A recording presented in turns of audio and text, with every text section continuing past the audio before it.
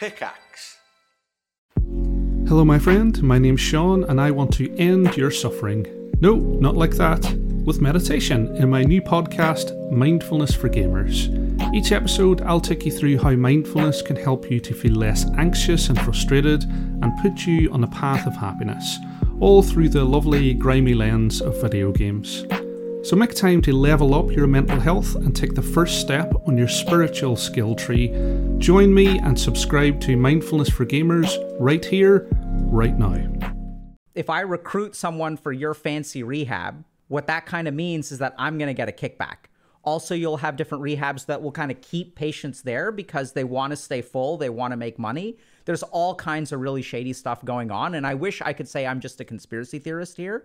But unfortunately, that's really not the case. Let's talk a little bit about rehab centers. So I want to talk to you all about rehab centers because I think that, in a sense, rehab centers seem to be the gold standard for overcoming addiction, right? When we see people who are struggling with addiction, when we're thinking about addictions, even celebrities or people like that, they'll say like, oh, this person is in rehab. So when addictions kind of get out of control, the idea is that the best thing that we can do is go to rehabs. Now, there are a couple of things that are kind of interesting about rehab centers. So I've worked in a couple of rehab centers myself. I really enjoy kind of working there. I'm going to share that a little bit with y'all later. But unfortunately, there are a lot of things that are not ideal about rehab centers and some things that are actually wrong. And I'd love to talk to y'all about that today.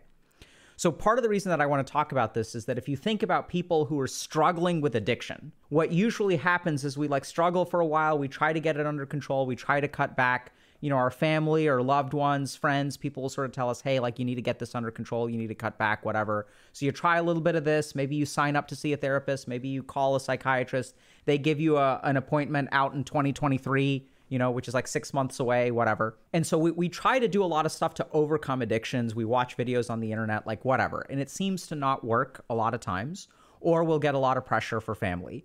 And sometimes family is incredibly desperate, right? So especially with some of these, there's an opioid crisis in the United States right now. A lot of people are overdosing. Things like heroin and other drugs are getting cut with fentanyl.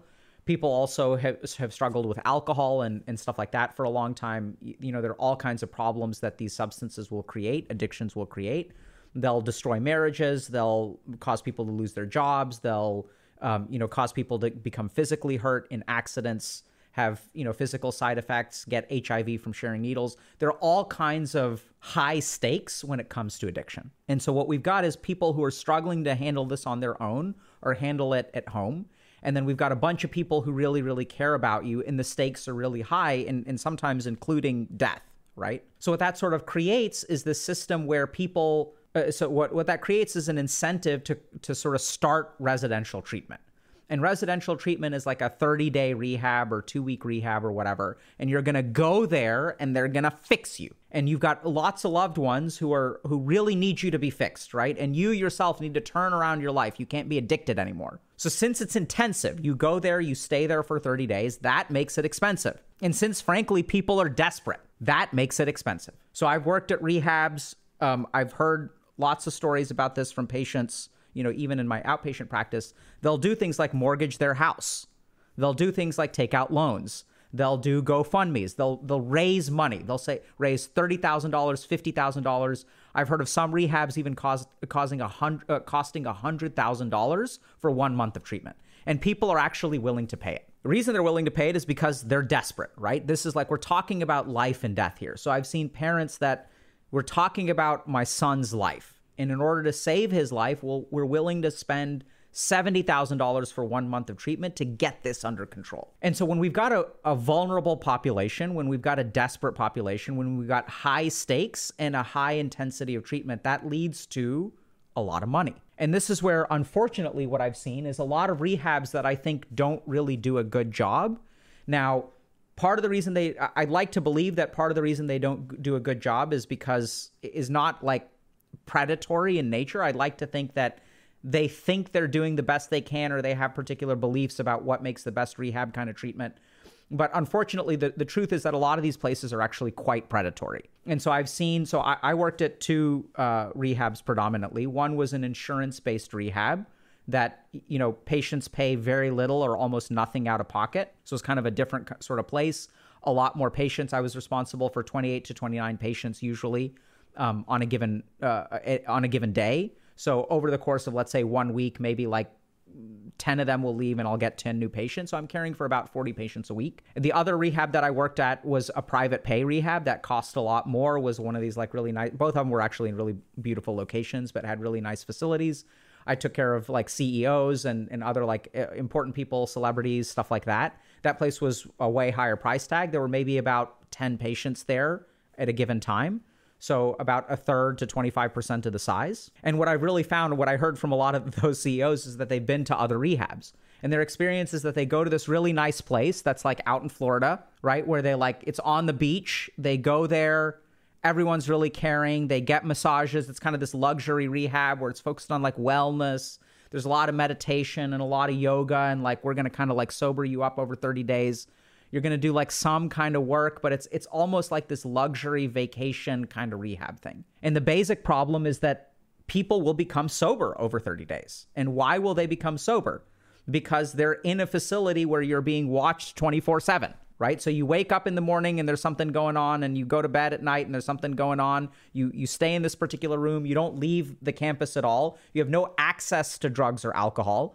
So over the course of 30 days, it's really easy to get sober when it's impossible to physically use. Then what happens is these rehabs do very little aftercare. And we'll talk about that, what that means later. But in the worst cases, what they'll kind of do is like, you feel great, right? After detoxing and being pampered for 30 days, you feel amazing. You've got a nice tan. You're going swimming every day. You're doing yoga. You feel mentally really, really, really well. And so you're like, wow, I feel amazing. I've conquered this addiction. And then you go back out. You go home with very little aftercare, right? So there's not really much of a plan in place.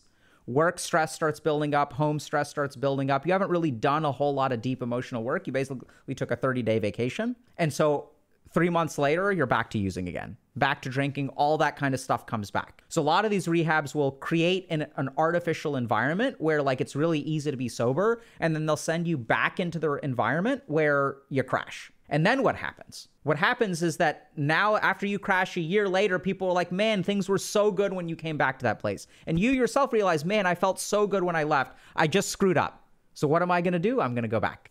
Pay another $70,000 because it worked so well, right? And at the end of 30 days, you feel amazing. You're like, wow, this is it. This time I'm going to do it.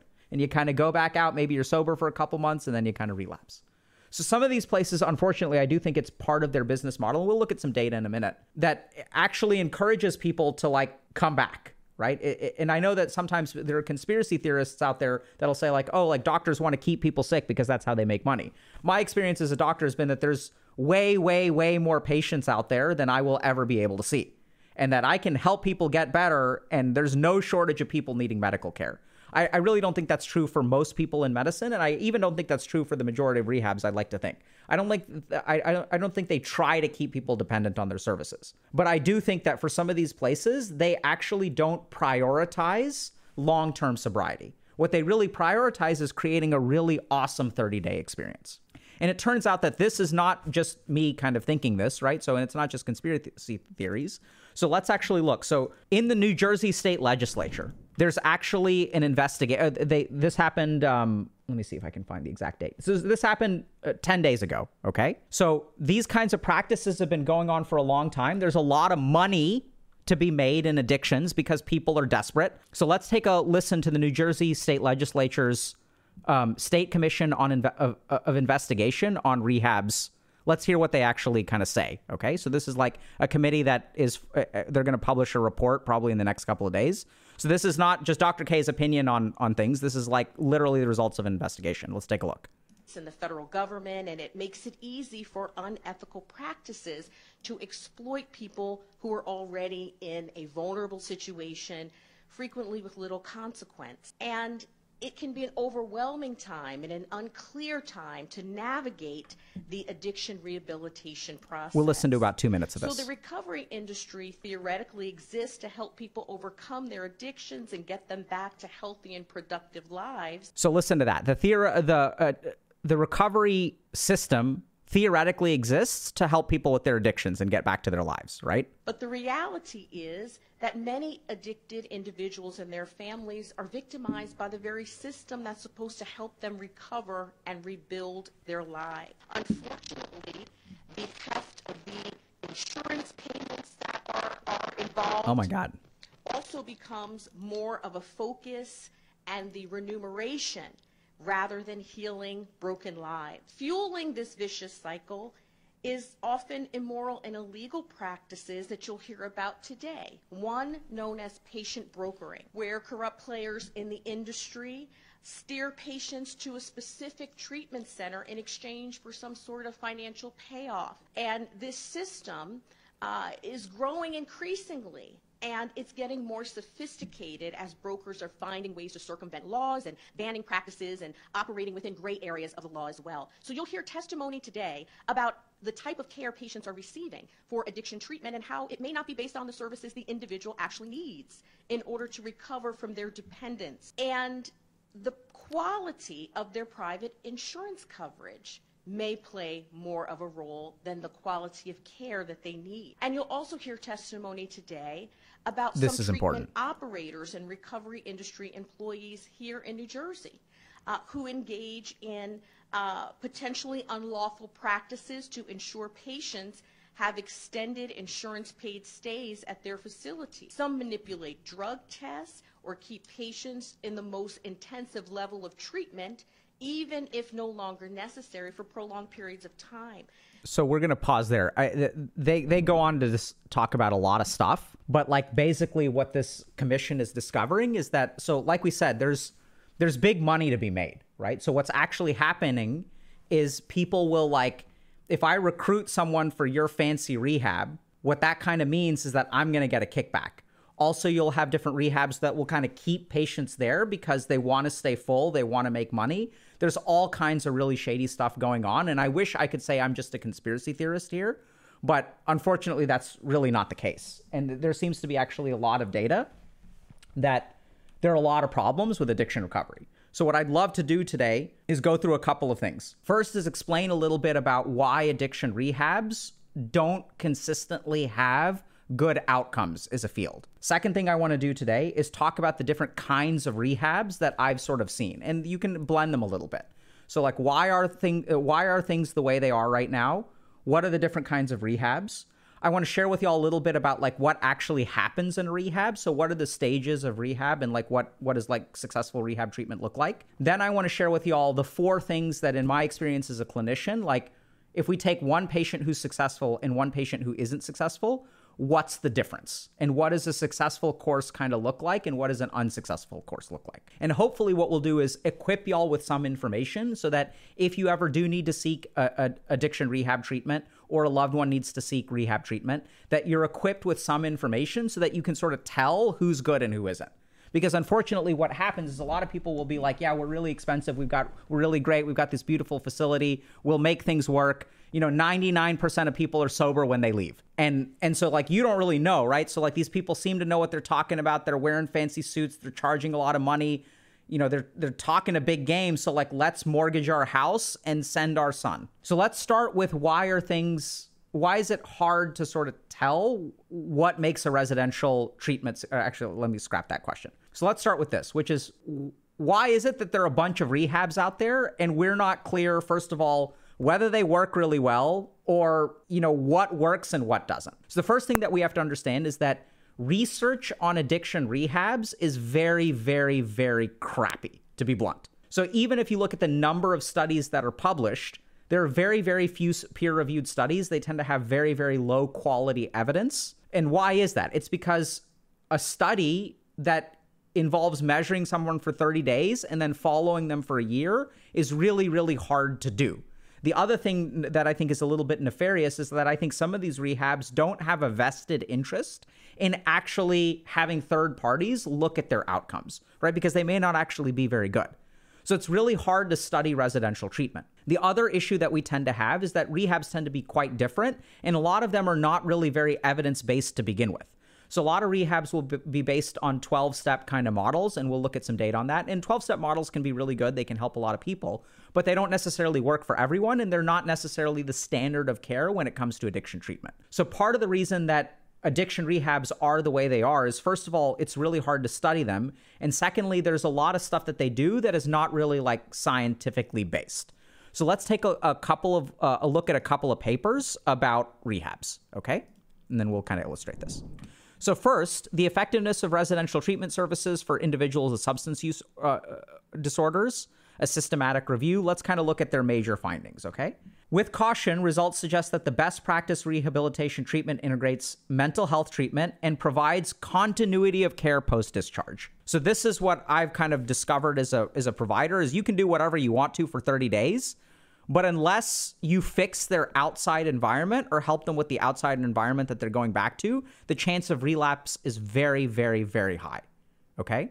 So even then, if we kind of look at this, so between January 13 and December 2018, so over 5 years, there were only 23 studies published worldwide in the English language on rehabs, which is a very, very low level of studies. 8 were methodologically strong, 5 were moderate, and 10 were weak. So we've only got 8 studies on rehabs over a 5-year period. So it's hard to study, and what we kind of know, that the one big takeaway is aftercare, which we'll get to. So now I'm going to share with y'all something from, I think this is from JAMA or NEJM, so Journal of the American Medical Association. So first, let's start with this. There's something called opioid agonist treatment, which if someone is addicted to opioids like heroin, the standard of care is to actually provide an analog of an opiate that people can sort of maintain so they don't go through withdrawal and don't have cravings and stuff like that, but is hard to abuse. So there's this medication called Suboxone, which makes it hard for it to be like injected and stuff like that. It's chemically a little bit different. But the key thing is that the standard of care for opioid use disorder, like according to all the science we have, the most effective treatment for opioid use disorder is opioid assisted treatment. Okay. Now, for people kind of saying like, okay, but wait, if I'm prescribed an opioid and I have like a heroin addiction, isn't that just like replacing one addiction with another? And the answer is sort of, but generally not really. So my experience is that you got to give someone something in a controlled way, in a measured way, so they can't use more. They're not necessarily using less. And then like when someone struggles with addiction, usually their life is falling apart. And it's really hard to get a job and fix your relationships and stuff like that when you're dealing with cravings every single day. So opioid-assisted treatment, and this is according to the data, right? This is what seems to work the best. My experience with opioid-assisted treatment is that I'll use it for some amount of time, and then eventually when they sort of get their life settled, I will advocate or at least have a discussion for getting off of opioid agonist therapy. And if they want to stay on it, that's okay. But I'll be like, okay, hey, if things are stable, like, what do you think about this? Like, now that 1 year out, you've got a stable job, your marriage is repaired, you're done with family counseling. What do you think about stopping this medication now? And we'll kind of have an ongoing discussion. And hopefully, eventually, I'm as a psychiatrist, I advocate for the minimum possible medication use. Sometimes people need it, and that's totally fine. So let's take a look at the standard of evidence, the standard of care, best available evidence for what is effective at helping heroin addicts get off of heroin. Nationally, 107 programs, 29% offered opioid agonist therapy with the option of continued maintenance. An additional 31% offered opioid-assisted therapy for short-term detoxification, which we'll get to in a second. So 60% of people will offer opioid agonist therapy. 39% did not offer opioid agonist therapy, and 78 programs, 21%, actively discouraged the use of opioid agonist therapy. So this is really interesting, right? Because what this is sort of suggesting is that 60% of people are unclear, may not necessarily use it, or will actively discourage the best scientifically valid treatment for addiction, right? I want y'all to think about that for a second. Now, there are arguable good reasons for this. So almost all programs offered some form of 12-step program, right? So 92%. 92% of rehabs will offer some 12-step component. And in the 12-step tradition, many of those people are very, very anti-agonist therapy. These are not scientists, though. They're not medical doctors. Doesn't mean that they don't have value. They bring a lot to the table. And 12-step programs have been shown to be effective at helping people overcome addiction. But oftentimes, those kinds of things will clash. So the best rehabs, and we'll get to this in a second, that I've seen sort of offer a spectrum and really try to create an individualized approach. The downside that I've seen with 12-step programs, a lot of these people are believers, right? They're like, AA is the only way. And they start with, it's very kind of like, a lot of it will have like religious connotations to it, and there's like a higher power, and it's sort of based on like the Christian ethos and things like that. And like a lot of them are like really, really hard liners. and it's kind of my way or the highway. And if it's not working for you, the reason is because you're not trying hard enough. That's my complaint with some people who do 12-step stuff, is that they don't acknowledge that, hey, maybe it's like our intervention could be better. They don't acknowledge that. If there's a failure, it means you're not working hard enough. Next thing. So this is a paper that talks a little bit about, what are the components to success in recovery. So let's take a quick look at that. So good rehabs will provide information and skills, promote a working alliance. What does that mean? That means that we're going to work together. Addiction is not something that you have to conquer on your own. We're going to help you. It's a team effort. Role modeling recovery. So this is really interesting, but what does it mean to be sober? What would your life be like to be sober? What does it look like to be sober? And having people that you can kind of look up to and sort of see oh, this person has their life together. They maintain their relationships. They have a job that they find fulfilling. They're in good touch with their kids. That's really important at helping people become sober. And this is really important, increasing choice. Right? So this is where if we look at kind of the science on what leads to successful recovery, empowering people who are struggling with addiction with choice actually correlates with increased recovery. And the challenge here is that when we go back to some of these 12-step programs, right, this is not 78% of people don't give patients a choice. It's our way or the highway. And since we don't have good data on these kinds of things and they're not really very well regulated, a lot of people are doing what they think is best, and I kind of don't fault them for that. But a lot of it is frankly pretty ineffective. That's kind of a quick review of the evidence. Why are things as bad as they are? I think we've sort of seen why. Because a lot of these rehabs are not actually based in science. They're kind of based in peer recovery, which is really important. It's a really important aspect of the model. But what we sort of know is that creating a personalized, tailored approach to recovery, because it worked for 1,000 people, does not mean it worked for you. And the most success that I've seen in addiction recovery is when we sort of create a personalized approach. So now let's take a quick look at the types of rehabs, okay? So this is just according to Dr. K. So in my experience, there are multiple types of rehabs. The first is an evidence-based rehab. So this is where, I know it sounds kind of weird, but they use things like science. They offer medical treatment, okay?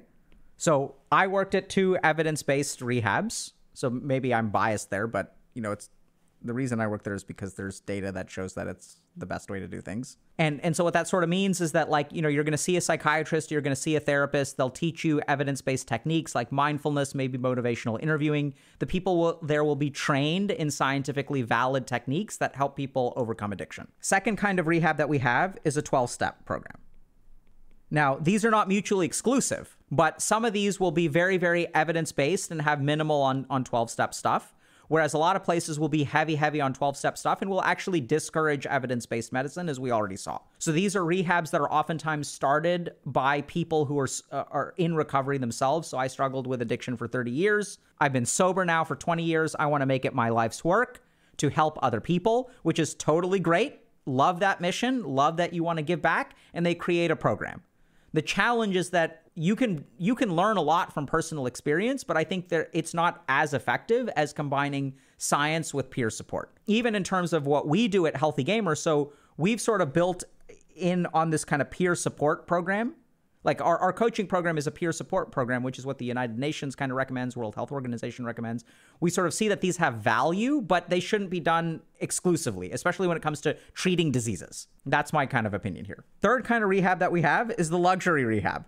And what is the luxury rehab? These are places that are not even 12-step-ish. They may have 12-step stuff, but they're not hardcore 12-step programs. These are places that are essentially 30-day vacations, right? So they're more like wellness spas. They may have a doctor, but the doctor or therapist are going to have an excellent bedside manner and may not necessarily offer good clinical care, right? So some of them do, some of them don't. And we're not saying that there aren't evidence-based luxury rehabs as well.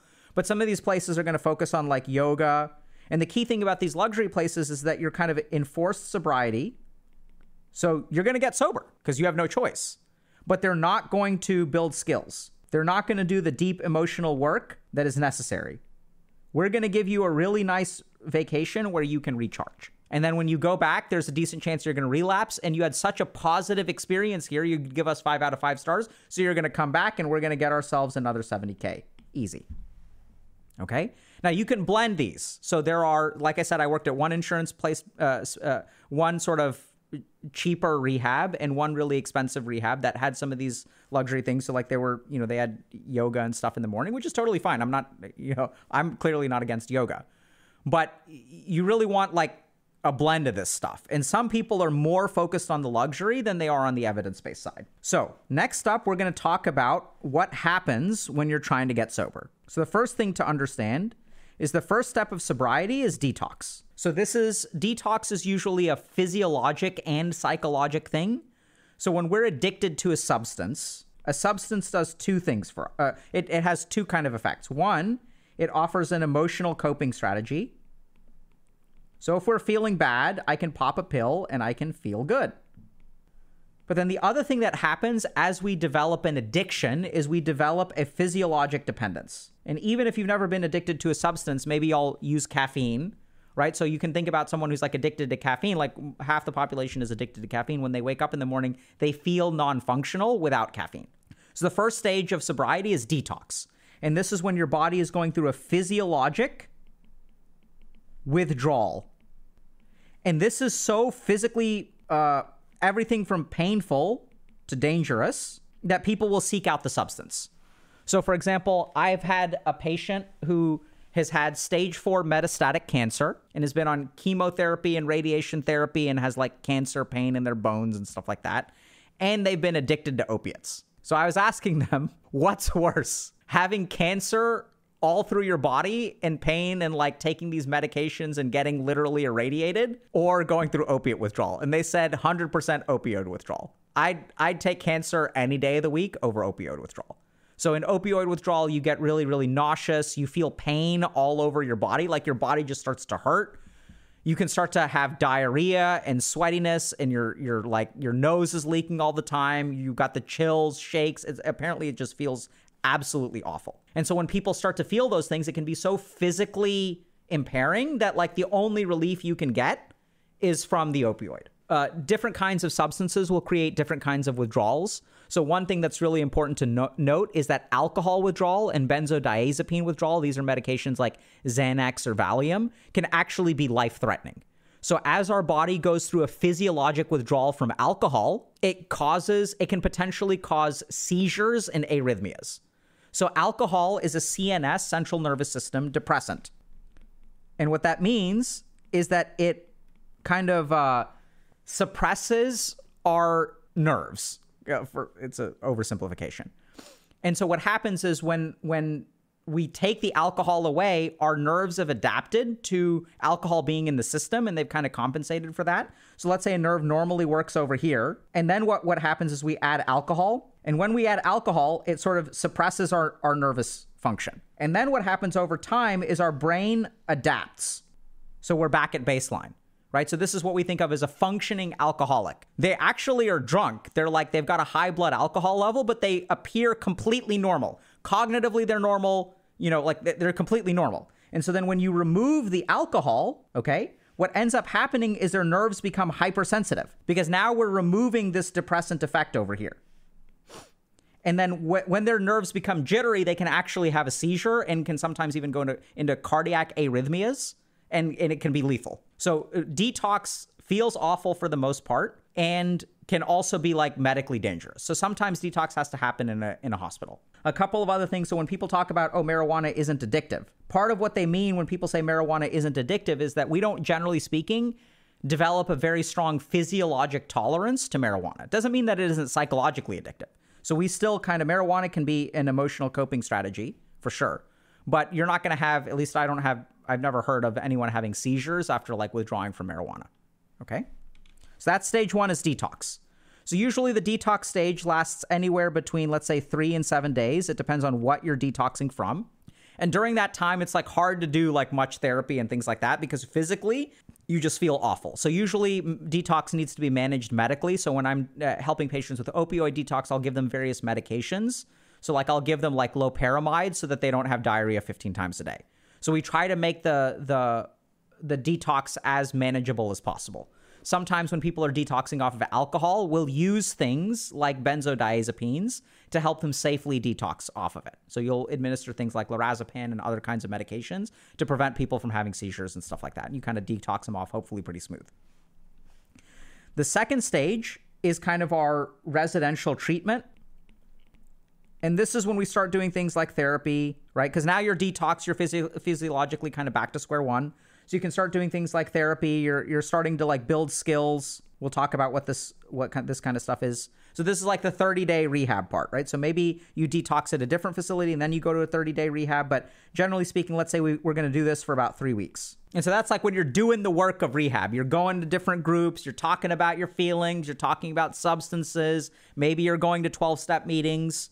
You're learning how to meditate. You're getting therapized. Maybe now that the substances are out of your system, now a psychiatrist can actually like diagnose you with something, because you can't diagnose someone with a mood disorder if they're actively using substances. So maybe you're bipolar, maybe you're not. Maybe it's all the cocaine and alcohol that you're using that makes you look bipolar, whereas you're not actually bipolar.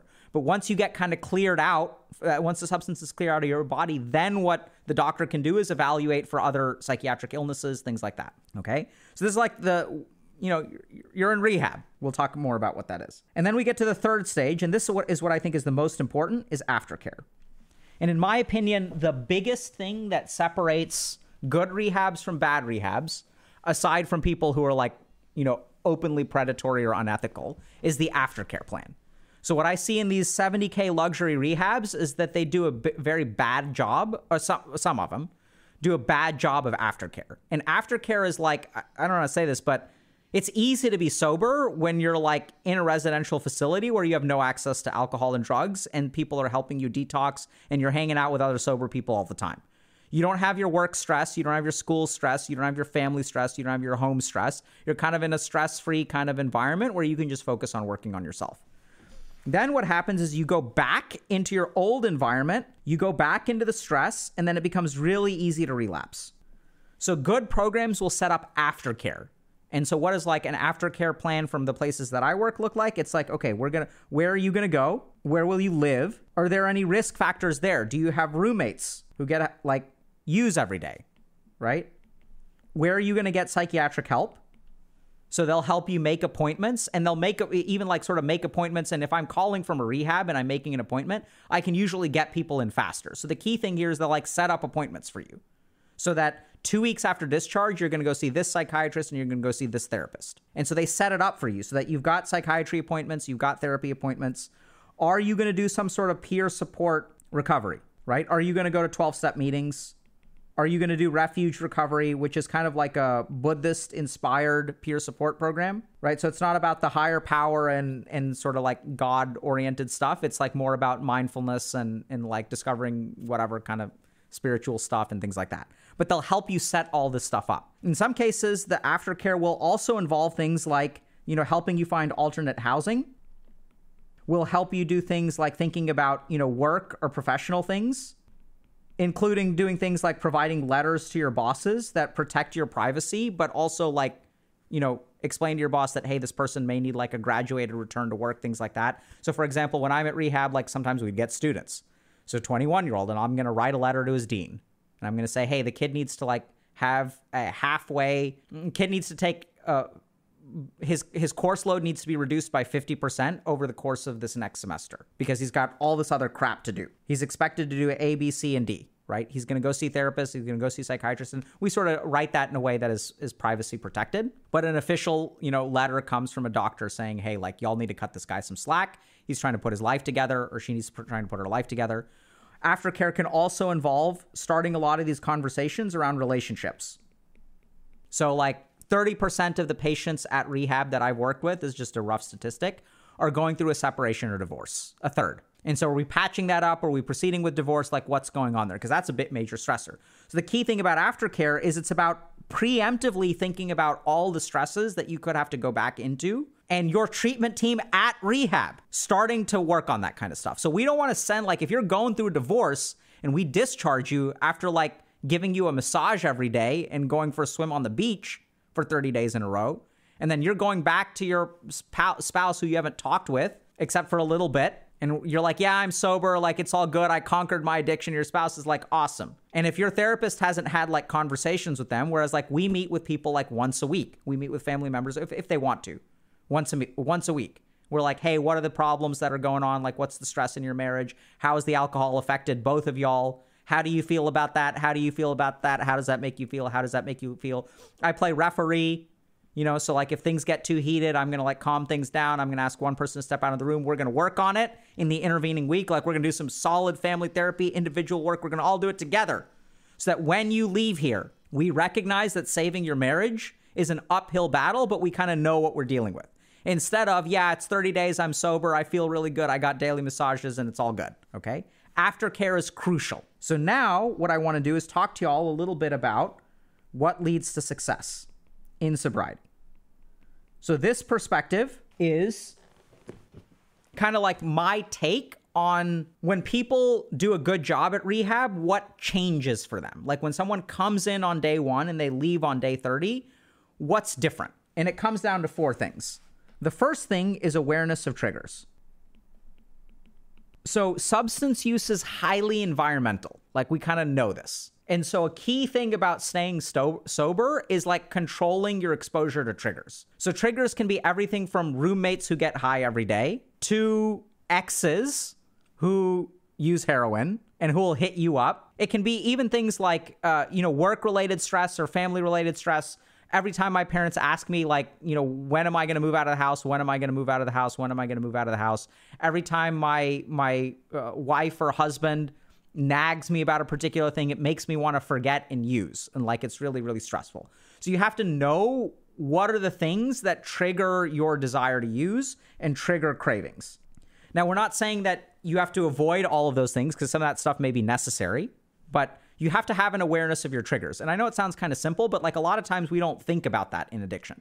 There are even studies that kind of show that sometimes if you ask people, okay, why'd you relapse? They'll say, I was doing fine. I don't know what happened. I just slipped up. And the more that I tunnel down into it, it's like, what do you mean you just slipped up? Like, so walk me through the sequence of events. You've been sober for 12 weeks. You were sober on Wednesday morning, and then you had a binge over the weekend. How was Thursday? Thursday was fine. What about Friday? Well, Friday at 6 p.m., I got a text from my ex. They're asking like, hey, you want to hang out? And then they sent me a provocative picture. And I was like, sure, right? And then we started texting back and forth. I met up with my ex on Saturday night, and then I used for 24 hours. Okay, well, right? So like, what are your triggers? Second thing that happens. This is what I call deep emotional work. This is what leads to success. So if you look at addictions, the most common feature of all addictions is that they're coping mechanisms. So if we look at a human being and their psyche, right? So there's like, if there's like really toxic stuff down here that I can't manage, I'm going to need to like add a substance to kind of quiet that out. So we can think about, okay, what are the triggers? But then what we also want to do is like empty out some of this stuff, empty out some of like the deep emotional work, right? So that this stuff kind of like leaks out the bottom, and then we start to like feel better. So this is where like, if you look at like a history of childhood abuse, for example, correlates with addiction. And so like, as you start to feel really, really ashamed of yourself, right? I'll give you all just like an example of a thought that people who struggle with addiction will have. I'm a worthless piece of crap, so why not use? It's not like I'm going to accomplish anything anyway. Might as well get some joy out of life. Like, I don't deserve to be happy. So why not just screw up? Like, why not just screw up my life, right? It's not like people give a shit about me. These are the kinds of thoughts that you'll have. I don't think that that's true. I think people do care about you, and I think you do deserve to have a good life. But that involves that deep emotional work. You can't massage your way to sobriety. You got to actually like do that hard work, ask those hard questions. What do you want to be in life? What has this addiction done to you? What's the harm you've caused? Do you deserve to be happy in life? Who taught you that you don't deserve to be happy in life? These are like these deep, cathartic conversations, which sometimes you'll see on stream. Next thing that leads to sobriety is development of coping skills. Okay? So development of coping skills is, remember that we're going to have to face some triggers. We can't avoid all the triggers. And we can do some of this deep emotional work, right? We can empty this out a little bit. But at some point, we're going to be in a situation where we feel emotionally bad or emotionally stressed. And we've got to have some kind of alternative as opposed to the substance that will help us emotionally cope. Now, this is really important. It's very hard to develop coping skills when things are on fire. So the thing about developing coping skills is when you first start to use a coping skill, let's say that y-axis is emotional relief and x-axis is time, okay? If I start meditating today, what do you think the emotional relief that I get from meditation is? So this is interesting. When you're developing a coping skill, this is what the curve looks like. Because this first segment of time It's not like you feel instant relief with meditation, right? Actually, at the beginning, meditation is even more stressful because you're not even doing it right. It doesn't help you at all. So it's like you're paying a cost and you're not even getting a benefit. Then things start to turn around. And then after like 2 weeks of meditating, you really start to get the hang of it. And we know that clinically, for example, we see statistically significant improvements in psychiatric diagnoses, usually by like the 6 to 8 week mark in terms of mindfulness interventions. So it's like really hard to like, you can't develop an alternate coping skill while you're detoxing, right? You got to detox first, be in a good place, be stable. It's kind of like trying so I see this a lot where like people will be actively using, right? They're using and they need to learn how to meditate because that helps with addiction. It's like trying to learn how to swim in the middle of the Arctic Ocean. You got to learn how to swim in quiet waters, right? Like learn how to swim in a kiddie pool, and then you can start to swim in like bigger waves. So a key part of that 30-day course is when I have a patient who comes in for 30 days of rehab, I'm thinking to myself, okay, like what are the coping skills that they're going to need 30 days out? And we've got 30 days to teach them how to swim. Last thing is environmental planning. So we've kind of talked about this a little bit already, but this is where, as a psychiatrist, it's kind of like I'm responsible for this person here, right? And this is one of the other reasons why I think a lot of rehabs are not effective, because they're like, my job is to take care of you here. It's not to find you a new roommate. The good rehabs will help you go work through that kind of stuff. But the key thing is that when we think about these triggers and we think about coping skills and stuff like that, the truth of the matter is that a lot of substance use is associated with life stressors. So for example, in New York, maybe 30 years ago, in order to get public or subsidized housing, government housing, you had to be sober. Because they're like, we don't want addicts using it. Like, you got to get sober first and then we'll give you housing for free. This is what we need you to do. And then someone realized that it's really hard to get sober while you're homeless. So New York instituted this awesome program called Housing First. We're like, we don't care if you use or not.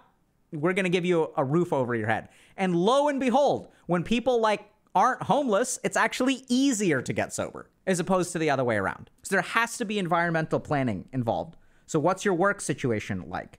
What's your family situation like? What's your intimate relationship situation like? What's your friend circle like? What are your roommates like? And thinking about all of these stressors and helping someone craft a plan. Okay, so I'm going to like avoid talking to my mother-in-law for 1 month after I leave, because that's just too much to handle. I'm going to focus on getting back into work. I'm going to focus on rebuilding my relationship with my significant other, and I'm going to try to move out. That's what I'm going to, and mother-in-law comes later. And I'm going to go to meetings. I'm going to see a psychiatrist. I'm going to see a therapist. You have to like plan things out in a lot of environmental planning. And when people do these 4 things, they become aware of their triggers. They do the deep emotional work. They start to develop coping skills. And they do some amount of environmental planning. This is when I tend to see success with rehabs. Last thing that we're going to do is go through a couple of examples. So here's person 1. Goes to the luxury rehab. Okay, so what they usually do is they do, let's say like days 1 to 5, they do detox at a hospital. Locked inpatient psychiatric unit. So they detox off of alcohol. They don't like it there. The food sucks. There are crazy people there. Then on day 5, they move to the luxury rehab. I get a big screen TV. I get a private room. I start taking walks on the beach. And then for the next kind of like, let's say 25 days, they're doing some work. They go to a couple meetings. Meetings are optional. There's no restriction on things like cell phones or devices or stuff like that. So I can hang out in my room and like be on my phone if I feel like it. I'm going to have a private chef. I'm going to do some yoga. I'm going to kind of detox. I'm going to talk some about my feelings. People, since I'm paying $70K, I'm the boss. So I'm paying $70,000 to be here. What are they going to do? Kick me out on week 2 if I don't show up to some meeting? So people show up, like as I start to slack off, people show up and they're like, hey, like you should really come to this. Like we want you to come to this. You're like, yeah, okay, I'll come.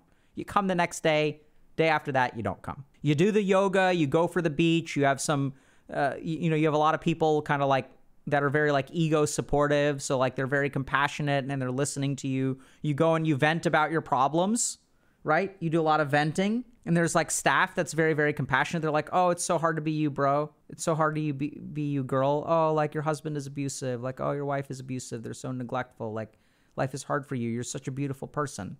They don't challenge you. They don't be like, hey, like it takes 2 to ruin a marriage. and it's kind of great. And then you leave with a tan. You leave feeling good, like you're going to take over the world. You've kicked the addiction. You've conquered it. They don't tell you, hey, this is a lifelong journey and you're going to continue to struggle and like, let's set up a psychiatrist, a therapist. Yeah, you don't need that kind of stuff. You're fixed. Option number 2. Okay, so you do detox. Let's say at an inpatient locked facility. At day 5, you move over and then people start to ask you questions. So like people are compassionate, but they're also challenging. They're a little bit more strict in terms of attendance. Like they're kind of like, hey, you're here to get sober. You're not here to be, this isn't a vacation. They're going to emphasize skills building. You start doing deep emotional work. You really connect with a therapist. You really like them a lot. You see a doctor a couple times a week, so multiple psychiatry appointments. Meds change if they need to. They're willing to offer opioid-assisted therapy if you need it. And then, at week 2, you're also doing things like doing family therapy. You're also doing things like figuring out work-related stuff. You're having tense conversations with your partner about the state of your marriage and divorce. They're not pleasant. They're not fun, but you're starting to do the work here. You're doing a lot of challenging work with a lot of support. And then people on week 2 start to develop aftercare plan. You've only been here for 2 weeks. This is the halfway point, and we're going to start planning for you to leave. It's kind of weird, right? Because that's what it takes to set up good aftercare. And while we're setting up aftercare, I want you to go to a 12-step meeting. I want you to go to an AA meeting. I want you to go to a refuge recovery meeting. I want you to go to a SMART meeting. So on Tuesday, Wednesday, Thursday this week, and Tuesday, Wednesday, Thursday next week, you're going to go to all 3 of those meetings. So 1 meeting a day. And you're going to tell me which one you like. As opposed to these guys who are like, oh, by the way, like you can go to AA if you want to. And then you go to AA and you're like, yeah, that's not really for me. But then what? You go 2 weeks after discharge, you go to your first AA meeting, you decide it's not for you, and then you're like, I don't need it, I'm sober. Whereas here, people are like trying things. This is what a good, successful rehab experience looks like. And then hopefully you've set up good aftercare. And when you leave, like it's not a vacation, it's that you've been fighting a war and losing all this time. But now finally, like you have a plan of attack. You recognize who the enemy is. You recognize what your vulnerabilities are. You recognize that you have some deep emotional work that you started on, but that you have a long way to go. You've developed some coping skills to replace substances. The challenge is that when it comes to rehabs, they're not incentivized to do all this stuff. In the worst cases, people are actually incentivized to set you up to fail, but love them. I don't think that's the majority, but I wish I could really say that with 100% confidence. And there's also a lot of other reasons why a lot of rehabs are not effective. And that's because people show up with the best of intentions, right? I've been sober for 20 years. It worked for me. It's worked for hundreds of people, but it also hasn't worked for hundreds of people. But it's my way or the highway. It's like, this is the way to sobriety. And if you guys have done like work with sobriety, y'all will meet these people where they're like super hardcore, right? Incredibly rigid. And so the problem is, even if you go to one of those rehabs, like those people will say like, yeah, if you show up here and you do the work, half of the people wash out. And they say it like it's a point of pride. It's the people who are serious enough who will be sober. And so either you make the cut or you don't make the cut. And I don't think that that's like effectively the best way to help people with sobriety. It works for some people temperamentally. And so the big challenge with rehab is that we have a lot of people who are desperate and the stakes are high. And it is an intensive, expensive treatment. And the more that we sort of combine those, when you've got a resource-intensive thing in a group of desperate people, that's when you get mortgages. That's when you have people taking out loans. That's when you have people selling cars. That's when you have people who are like trying to like borrow money from all their friends and family to fund $50,000 for 30 days of residential treatment that may not even be scientifically valid. And when you have a system like this that doesn't measure outcomes, that doesn't hold rehabs accountable, you end up with what you have in New Jersey, which is a situation where you've got a bunch of rehabs that are at the worst predatory, and unfortunately, a lot of them are probably just negligent. Half of whom don't actually use the standard of care, the best evidence-based treatment for things like opioid addiction in a country where we have an opioid crisis, national health emergency. And half of our residential treatment centers are not even using the best tool that we have. The truth of the matter is that residential treatment is like rife with all kinds of problems. There aren't really good checks and balances. A lot of people, in my opinion, don't really know what they're doing. You can maybe argue that it's ignorant for me to make that criticism because I only worked at 2 rehabs. I worked there for like 2 to 3 years. It's not like I have 30 years of experience under my belt. So fair enough if you want to say my perspective isn't as valid as those other people's. But there's a lot of data to support this. And so if you're interested in rehab, what I'd strongly recommend is if you call a place, you ask questions like this. Ask them, what's your treatment philosophy? Do you see do you all have mental health clinicians there? What kind of clinicians? Do you all use a nurse practitioner, or do you have a medical doctor, or is it a team of both? Do you all have therapists? How often will I see a medical doctor? How often will I see a nurse practitioner? How often will I see my therapist? What kind of things do therapists work on? What kind of therapy do you use? What do you emphasize in your program? How much of it is 12-step? How much of it is coping skills?